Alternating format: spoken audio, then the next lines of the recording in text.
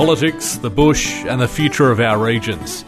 You're listening to Weatherboard and Iron with Barnaby Joyce and Matt Canavan. Well, welcome back to another episode of Weatherboard and Iron, a podcast here. We talk about issues facing Australian politics, hosted by Barnaby Joyce and myself, Senator Matt Canavan.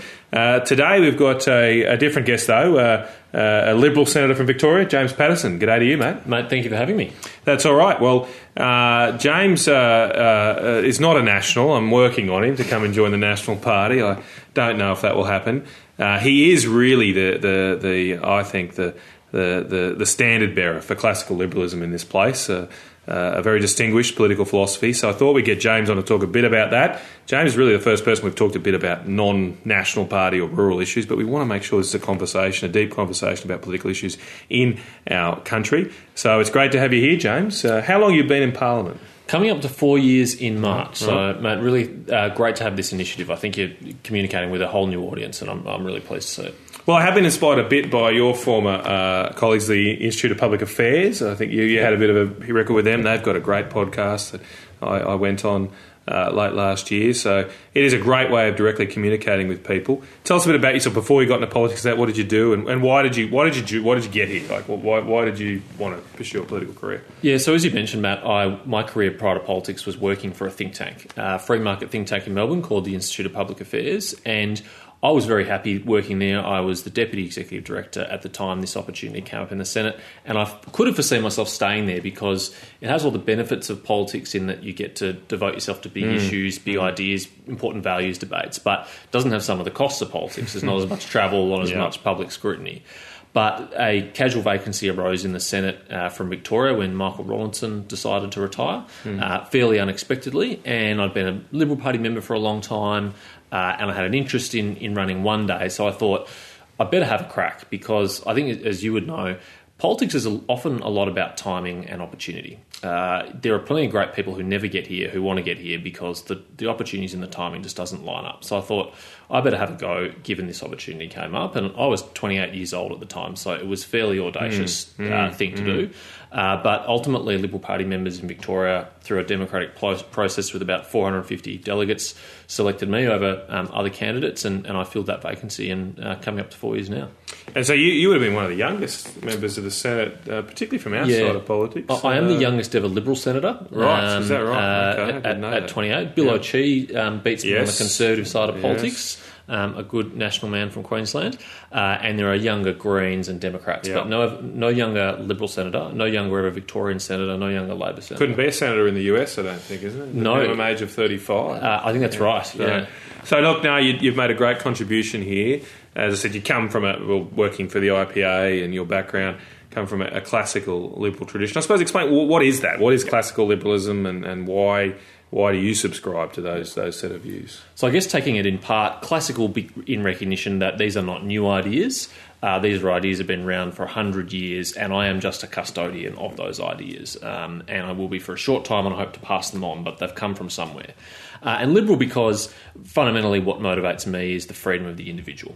I believe that societies work best when individuals are free to make decisions in their own best interest, in their own lives. Sometimes they make good decisions. Sometimes they make bad ones and they learn from it. But the worst societies, I believe, in history shows, is ones where individuals have that freedom taken away from them and someone else makes decisions on their behalf, whether that's a central government authority or some other body. And so that's why I'm a classical liberal. And it goes back to philosophers like John Locke and John Stuart Mill and Frederick Bastiat, who, in the 18th century onwards, really started to develop these ideas. I mean, I've always found it strange that we call it classical liberalism, though, because really, when you talk about those philosophers who were the founding fathers of this what became a political movement, or a philosophical movement, it's not that old, because when you say classical philosophy and most other things, you're going back to Plato and Socrates, and obviously there was a level of democracy in ancient Greece, but there was no real universal set of ideas that said the individual was sovereign. That's- in Greece, there was still very much a class and hierarchical based society. That's right, and you can find threads of this philosophy in that era, and there's even ancient Chinese philosophers who kind of reflect this a little bit. But you're right, it's actually quite a modern philosophy in political terms. I think one of the reasons why I use classical liberalism and other people do is a pushback against this left-wing epithet, which is neoliberalism, which is a kind of a totally invented political philosophy that no one ever describes themselves as a neoliberal. It's only ever used as a negative way, and they think that the liberalism that we saw for most of the 20th century, which is frankly big government liberalism, was the correct form of liberalism, and we're a perversion of it. Whereas I think we're actually just going back to Adam Smith and John Locke and all the rest. Well, the other point to make here is that, I wanted to ask you this question, that while it is quite a modern invention, there is a little bit of a debate about where this comes from. Is it something that's, in your view, sprung out of the Enlightenment and sort of it was a flow on from the Renaissance and a refining of classical principles, even though this wasn't really a principle in classical times, but a refining of classical philosophy? Or there's the alternative view expressed by some, like Jordan Peterson, John Anderson here locally, is that this is really actually an outgrowth of Judeo-Christian thought, and that each man is made in God's image, and so while that's a religious obviously underpinning, that sort of went through and flowed through Western thought. What do you have a view on that? I do. Despite being an agnostic myself, I'm very much in the latter camp. I think you cannot understand the idea, the conception of a person as being an individual, having individual worth, individual value, and individual rights, unless you understand it from those Christian origins primarily, where the idea is developed that individuals had equal dignity and equal worth because they were made in the image of God and made by God.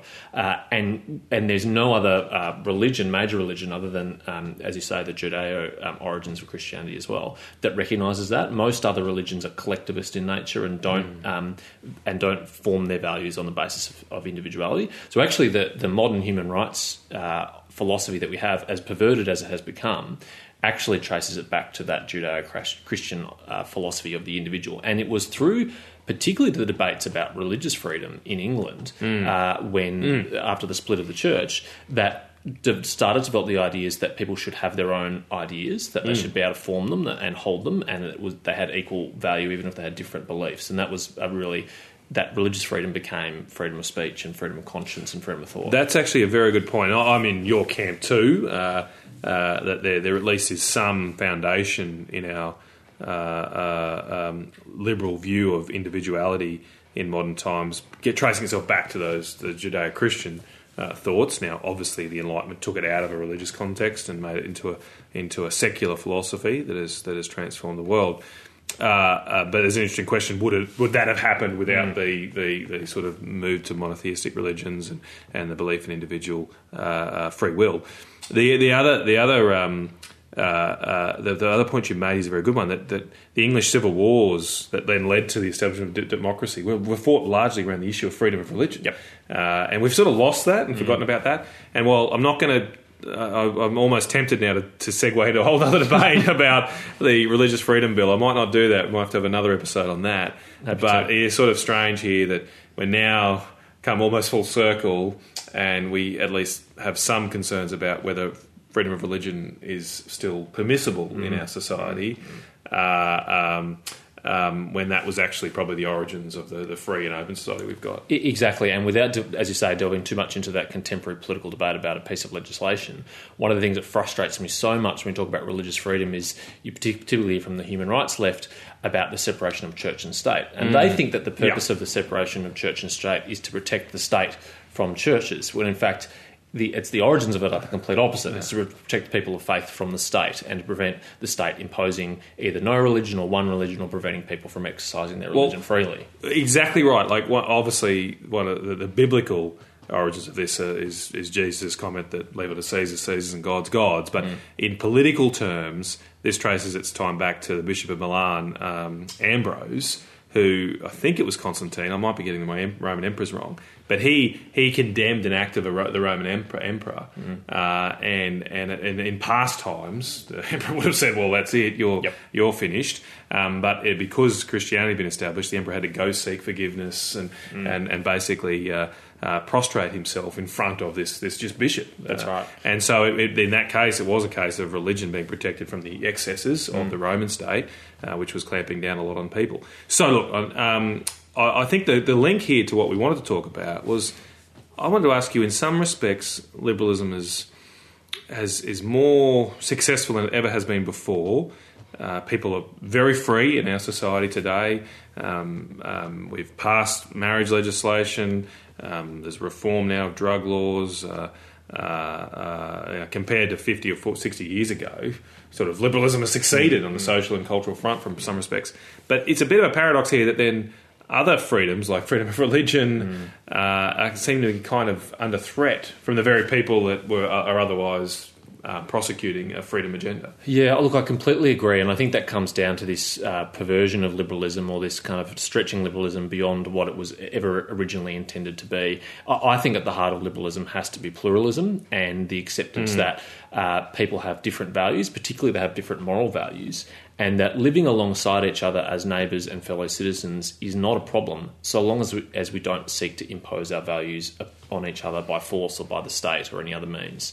And so while I'm very much a big supporter of the way in which the state has generally got out of people's personal lives over the last, let's say, 50 years, what worries me is that, as you say, some of the beneficiaries of that, some of the people who've been granted freedom through that process, are unwilling to extend the same freedom to others. And so while I've always been a supporter of same-sex marriage, I've been a very strong advocate of religious freedom and even had a bill on that during the marriage debate, because I've always feared that in granting the freedom to same-sex couples to allow them to get married, that it would come at the expense of other people, particularly people with traditional religious beliefs in marriage.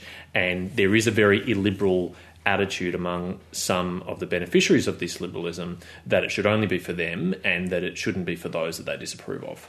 Yeah, and I think you're seeing that play out in our society often in big organisations, whether it's government or corporate Australia, where they're almost becoming their own almost dictatorships or repressing freedom and not allowing people to have different views. And I should note, we were on different sides of the marriage debate, but you gained a lot of respect in this place for having a pluralistic view here, that you had a view that marriage legislation should be reformed and opened up to homosexuals. But you also said that other views should be accepted. That was a pretty rare position in this place. I think it was a bit of a shame, isn't it? Yeah, I think I was a caucus of one for a while there, a lonely place, but it's not uncommon for a classical liberal to be. So, I mean, what I wanted to ask you, what do you think then of the interaction of this issue we're discussing with the rise of identity politics? That in some respects, those pushing for the rights of what's become known as LGBTI people have admirable goals of seeking equality and acceptance of differences and diversity. But I've often thought that, given classical liberalism based on the individual, then there's a bit of a paradox here that they're sort of pushing for individual rights, but then people get defined as LGBTI, correct, which puts them in a certain box almost. Yep.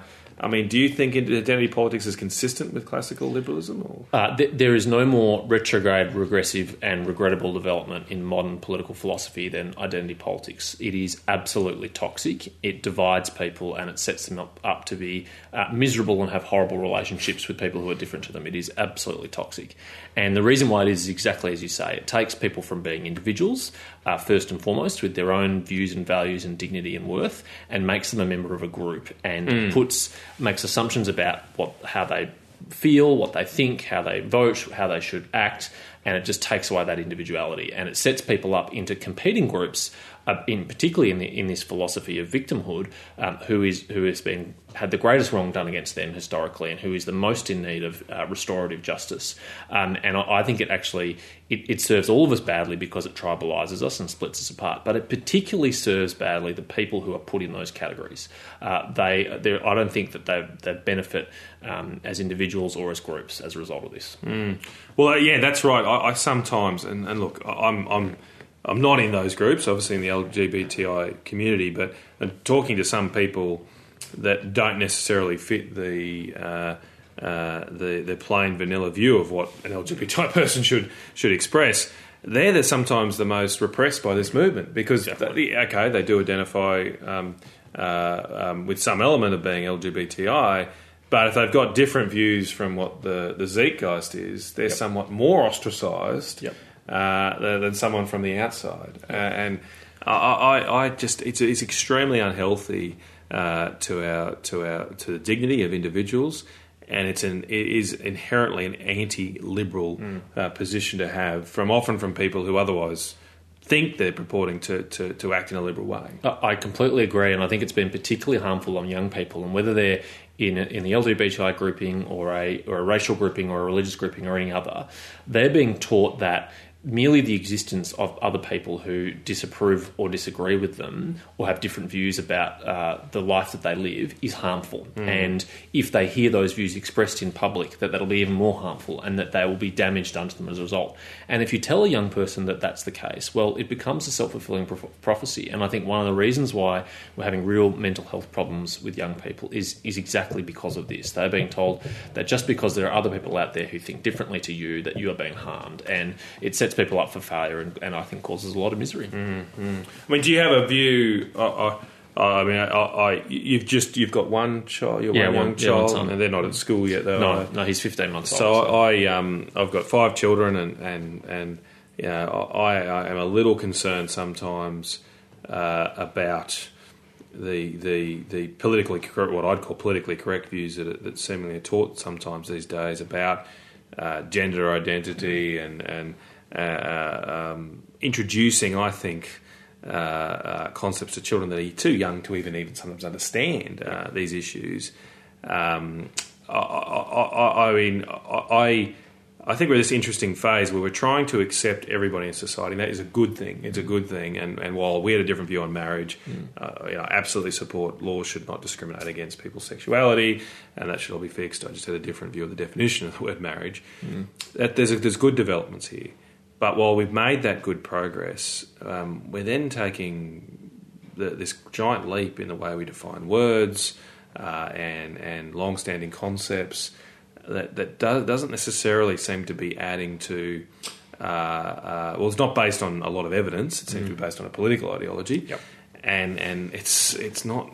I'm concerned how it is polluting young children's mind. But do you have a perspective on this is a bit different than identity politics, because this is... The strange thing about this is that you can choose any identity. That's right. At any time. Yep. But then the corresponding view is that if you're an LGBT person, you're an LGBTI person for life. Yep. But apparently the other philosophy is you can just choose and go back and forth whenever you like. Yeah, I am worried about it, and I agree with you. It's internally contradictory, and I think that's setting people up for failure. I know a couple of transgender people, and I've met them ironically through conservative politics, whether it's the Liberal Party or the IPA. Yeah. And knowing them and listening to them about their experience, they have not had easy lives. And I have a lot of compassion for people who feel that they were born in the wrong body and feel that how they present in the world is not how they feel internally. That would be a horrible thing.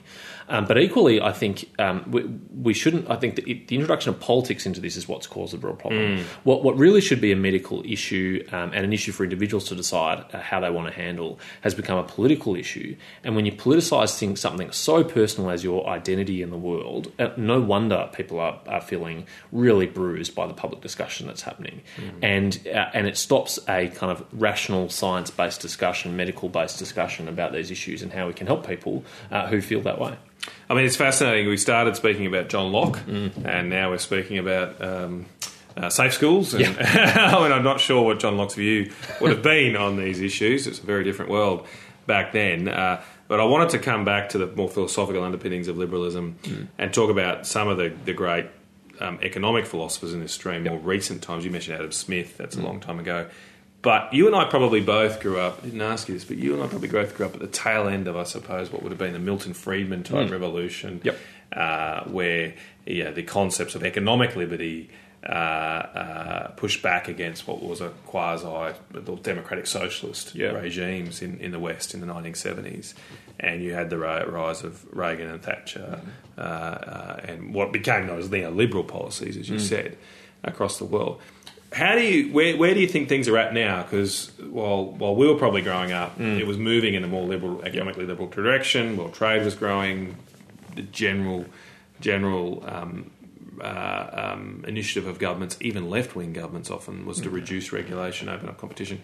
We're not really there now. So, how do you assess that right now, and what do you think is going to happen in the next few decades? Sometimes I wish I was a politician in the 1980s. It was we literally had the wind at our backs. A lot of people say we want to go back to the 50s. I would settle for the 80s. There was deregulation, there was tax cuts, there was free trade, there was privatisation, there was lots of good things. And I think largely that consensus has held, but we are slipping back in some respects. I think we are at the probably high point of free trade. I think any changes here are risk going backwards, not forwards, and we have more regulation of trade, given the way things are heading. And on regulation and red tape, I think we are heading down a path of a quite significant re-regulation of the economy. If you think about the changes that were made in Australia in the 80s and 90s on the deregulation of banking and the floating of the exchange rate and deregulation of financial services, what's happening right now is the re-regulation of financial services, and some of the controls that were put in place, that were taken away, then are being put back in place in a different form or a different way. And that's in response to very strong community demand coming out of the financial crisis, the Royal Commission that we had here.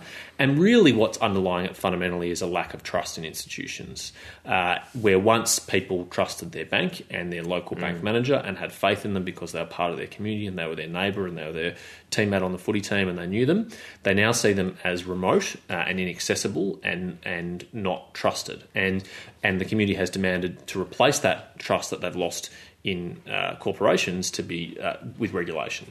I'm not sure we're going to end up at a better place cumulatively at the end of that. I think all the things we know about the limits of regulation and red tape are going to rear their heads throughout this process, and I fear that we're going to spend decades fixing the period that we're going through now. Well, a good example of what you're saying, I thought, was the original recommendation in the Hayne Royal Commission to put quite serious constraints on mortgage brokers. And as Adam Smith said, rarely do big businesses meet without conspiring to reduce competition and screw over. Well, I don't think he used the word screw over, but put at disadvantage the consumer. And that was like a classic example of that. Like that recommendation was lobbied for by the Commonwealth Bank. You could actually read it. All the evidence that Justice Hayne had referred to was the Commonwealth Bank submissions. And guess what? The Commonwealth Bank doesn't originate many of its loans through mortgage brokers. And so it was right in its commercial advantage. So, I mean, I've got that example, but do you think there's other examples of that happening where this re-regulation of financial services is actually leading to reduced competition and possibly worse consumer outcomes? I think unquestionably, if you hate big banks, then you should hate red tape and regulation. I should point out to those listening in a more partisan way here, we didn't accept the Hayne Royal Commission as a Liberal national government. That's a tick for us. But go on, sorry, the more general point. Yeah, look, if you hate big banks, then you should hate red tape and regulation more than anything else, because what regulation imposes on an industry is fixed costs that must be complied with by a business. And what do you do if you're a business and you face fixed costs? You want to get as big as possible so you can spread that cost as thinly as possible over as many customers as possible. And so every time we add a new regulation, what we're doing is we're imposing a cost on a smaller bank, for example, but it applies to any part of the economy, that incentivises them to merge with their competitors to get big as possible, as quick as possible, and then have that protection because a new entrant that's starting from the ground floor has to comply with all the same regulations that someone who's a big existing player already complies with. So it's often why we see in this place lobbyists walking the hall from big companies that are subject to regulation actually not being all that upset about some of that regulation because it has an effect of deadening competition. And I think the best thing we could do in financial services is unleash as much of that competition as possible. I want alternatives to the banks for people, and perversely, I think we're going to get less of that. That is an excellent point. It's something that should have been obvious to me, but I don't think I've quite thought of it like that. I have this theory that one of the reasons for the deterioration in trust that people have with institutions is that they've seen the control they used to have over their local governments, local institutions, be centralised to a high level. Usually I'm thinking of governments, but you've made the point, it's also happening in the business world as well. it's hard to start up your own local bank or local mutual fund, etc., because of the layers of regulation that are imposed on it, and that separates people from their businesses that they're interacting with, and will have no other result than reducing their trust. I wanted to ask you to get back to the trade stuff though too, because I can't leave you without asking about the rise of Donald Trump and what has been a much more protectionist view from the United States. That's flowing through. I'll tell you a story I had with when I was over in India last time. The view of their Indian finance minister was very much, well, we don't want to have trade deficits with anyone in the world, and we run a trade deficit with Australia, so that's really bad. And I had to, in the discussion, sort of point out, well, you can't run trade surpluses with everybody. That is an impossibility. Yep. I have a big trade deficit personally with Woolworths. That's right. They buy nothing from me at all, but I buy a lot from them, and I think it's a good relationship. Yeah, exactly. Well, yeah, that's right. We specialise, right? So it is the reincarnation of mercantilism. For the listeners, that's the sort of view that you've got to kind of produce as much as possible internally in your economy. You want to minimise your imports and maximise your exports. But do you think this is going to continue? And I presume you're not a supporter of this, but do you think the spread is almost inevitable for a while until we all realise it's not the way and there's a swing back? One of the challenges with free trade is it's counterintuitive. If you're trying to explain the concept of free trade to someone, it doesn't sound right initially. It's been proven time and time again in the real world, but the idea of comparative advantage is particularly difficult for most people to intuitively understand. They just think, well, of course it would be better if we just produced things and sold something to everyone else, and the idea of specialisation and gains from trade is really hard one to sell. If what Donald Trump had done over the last couple of years was only to confront China in the way they've confronted them, then I would be a big supporter of his trade policies, and I would happily defend them, because I think the confrontation with China is very warranted. They have been cheating on trade for a long time, whether that's through currency manipulation, intellectual property theft, illegal subsidies under World Trade Organization rules. He's absolutely right to confront them on that. And other than by doing it with a blunt, strong mechanism by trade, you probably couldn't do it. But he's also doing it everywhere else in the world. He's doing it to the Europeans, he's doing it to the Canadians, he's doing it to the Mexicans, happily hasn't done it to Australians. Ultimately, the people who will be impoverished by that are people who work in industries which export. Farmers in the Midwest of the United States have been harder hit than anyone by the trade war, and people who work for multinational corporations where it's really important to have really flexible movement of capital overseas. And so there have been job losses in the manufacturing industry in the United States because of the uncertainty in trade. Harley-Davidson is one of the great examples where thousands of people have lost their job because of increasing trade barriers. That's not a good outcome that any government, particularly I think of a centre-right disposition, should want to see. So we're pushing up against that. Australia, thankfully, has so far maintained that strong free trade political consensus that the United States used to have in the late 90s and early 2000s. But we're not immune from these kind of challenges too. And I can easily see us, if a global event tipped the balance, going the other way as well. Well, we probably don't have time this evening to talk about this in huge detail, but I do think that one of the issues we've got here is that if you've got a competitive economy that has competitive input costs in terms of electricity, labour, capital, flexibility, it's much easier to support and maintain free trade because you can compete against the world. Now, we were fortunate perhaps in the last 30 years that as we opened up our economy, and there was a bit of a dynamic relationship here, as we opened up our economy, we also made our financial services more efficient, so our capital more efficient. We got down. Our electricity prices actually fell. People forget that, but from 1990 to 2005, they fell significantly in Australia. So we made our business more competitive, and they were able to compete on the world stage. But if now we've had 15 years probably of increased regulation, higher electricity prices, there's cost, particularly to our manufacturing sector now, of having to openly compete on the world stage.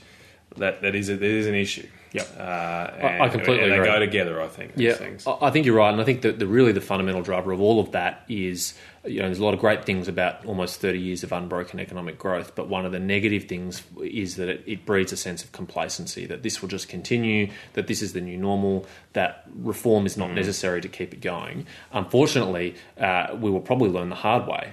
If we're not able to get those reforms, if we're not able to keep our costs down, as you say, the world doesn't owe us anything. We have to earn it on an equal and competitive basis. And if we price ourselves out, then we'll pay the price for that.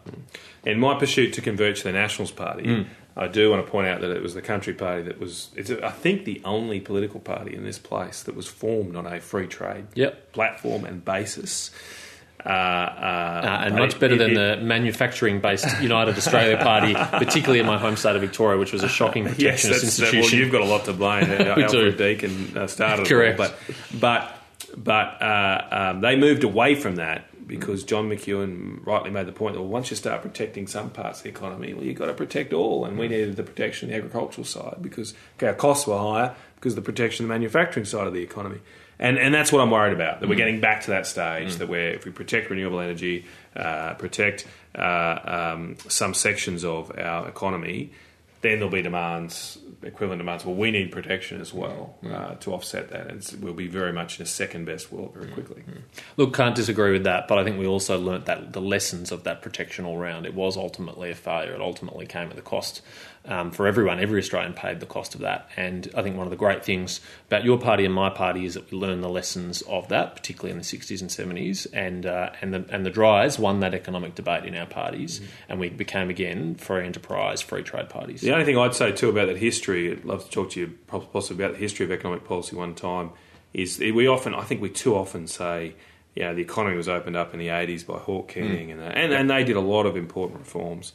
But I think it actually started back in the Menzies era when we removed export controls from iron ore and some of the coal and commodity boards and what have you. That really helped open up us to Asia and open up that investment. No question. And then that ultimately led to pressure for those other reforms as well. Yep. So, look, we're getting to the end of our discussion. You've inspired me to come up with a new section on our podcasts. I thought we might try and do something regular. And so we're going to have a section where what law would you get rid of? Because I think you'd have lots of ideas here. I do. But I want you to pick one that you'd get rid of, and we might ask other guests in the future. I'm going to cheat slightly, and it's a provision in a law, but it's a particularly egregious one, and that's Section 18C of the Racial Discrimination Act, which is the law that was used against Andrew Bolt. It's the law that was used against Bill Leak and those poor students at Queensland University of Technology. It is an abomination, and it needs to go. That's that's gone off the radar a little bit in recent times. We did make some changes. We tried to, didn't we? Yeah, we were successful in reforming the processes of the Human Rights Commission, so that what happened to those QT students can't happen again. But the law on the book stands as it was a few years ago, and so that's unfinished business in my view. Fair point. That is true. I think we did try and it failed in the Senate. I don't think we weren't getting rid of it, but. No. Respect your classical Liberal position there of getting rid of Section 18C. Well, thank you very much, James, for coming in. I'd love to have you back sometime because, as we sort of alluded to there's a lot of issues we talk more about. Good luck with the good fight for classical liberalism, and thanks very much. Good man. Thank you very much. Well, thanks for listening to another episode of Weatherboard and Iron. Don't forget to subscribe. You can do that on Apple Podcasts or searching your favourite podcast app. You can also go to weatherboardandiron.com.au for links there. And please share with your friends so we can have civil, respectful, deep and meaningful conversations about modern politics.